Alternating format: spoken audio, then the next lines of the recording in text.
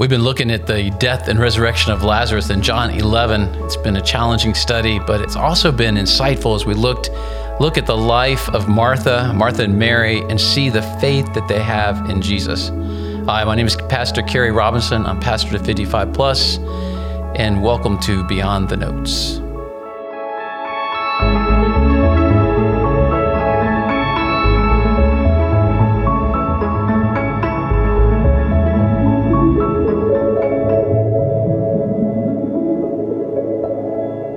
John 11, 17 through 22 says, "So when Jesus came, he found that he had already been in the tomb for 4 days. Now Bethany was near Jerusalem, about 2 miles away, and many of the Jews had joined the women around Martha and Mary to comfort them concerning their brother. Then Martha, as soon as she heard that Jesus was coming, went and met him, but Mary was sitting in the house. Then Martha went to Jesus and said, 'Lord, if you had been here, my brother would not have died. But even now I know that whatever you ask of God, God will give you.'" I think that this is a great statement of the faith of Martha. She says, "Lord, if you had been here, my brother would not have died." First of all, she recognized the authority that Jesus had over her brother's death. She really honestly believed that Jesus had the power to raise Lazarus from his sickness, but not necessarily from death. But in spite of Martha's clear disappointment that Jesus didn't do what she had hoped that he could, she says that even now I know that you are able. So here, in spite of Martha's great disappointment over the loss of her brother and having Jesus right in front of her, here Jesus, his very presence would have revealed so much. But we put oftentimes blame on Jesus, on the one who has the ability to control what is out of our control. And maybe Martha did a little bit about that. Maybe she blamed Jesus just a little bit because we know that Jesus could have done something even from afar or came earlier, but he allowed Lazarus to die.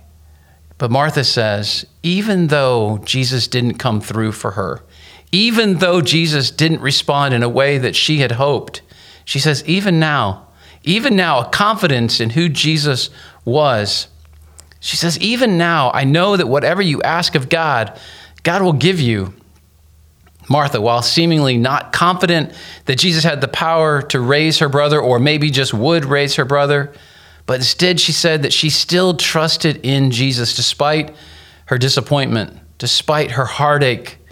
This is a remarkable demonstration of her faith, one that should be a great example for us. Charles Spurgeon says, "Some prayers would be all the better if they were shorter, all the better if they did not so much declare our own will as declare our confidence in the goodwill of Christ." See, there can be great power in the even now prayers, even through our disappointment and losses in life, to be able to see that God is still in control, that he's sovereign over all things, that he's working together for good, for his glory and our good. Believing in God, trusting in him, even when things don't go our way, is such an important part of our faith. And we see that in Martha. We see this declaration that even now I believe, even now I believe. Even now, I believe, even through the crisis of life, disappointments of life, financial failures, relationships falling apart, even now, I believe that God, you are able. You are working in a way that only you can for your glory and for our good. And I'm going to trust in you, Jesus, because I believe that even now you are able.